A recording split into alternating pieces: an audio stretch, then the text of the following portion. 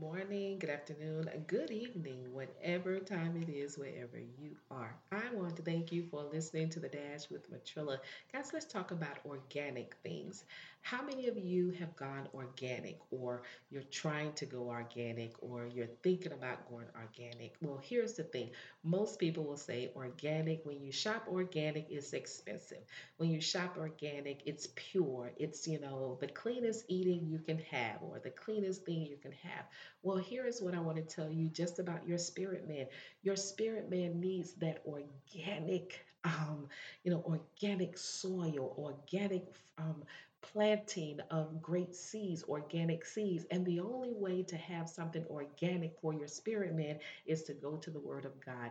Anytime you find yourself getting sick of in any way, and we're still talking about your spirit man, if you're feeling sick, depleted, depressed, out of sort, you might want to check the things that you are allowing to come in. It's probably trash. It's probably something that is not good for you, hence it's not organic. So the word of God is like something that's organic. You cannot get it from anywhere else. It's pure, it's good for your soul, it's good for you. Oh, it's good for your overall life. It brings abundance to your life. So the next time you're thinking about how expensive going organic is, think about its worth.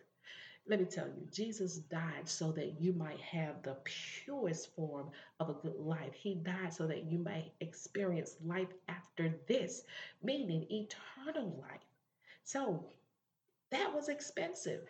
He gave everything, which was Himself, for you. So give your all and accept the organic things of the Word of God and don't walk in anything else because anything else is going to make you toxic. Hey, that's my spill for today. You guys know what I say.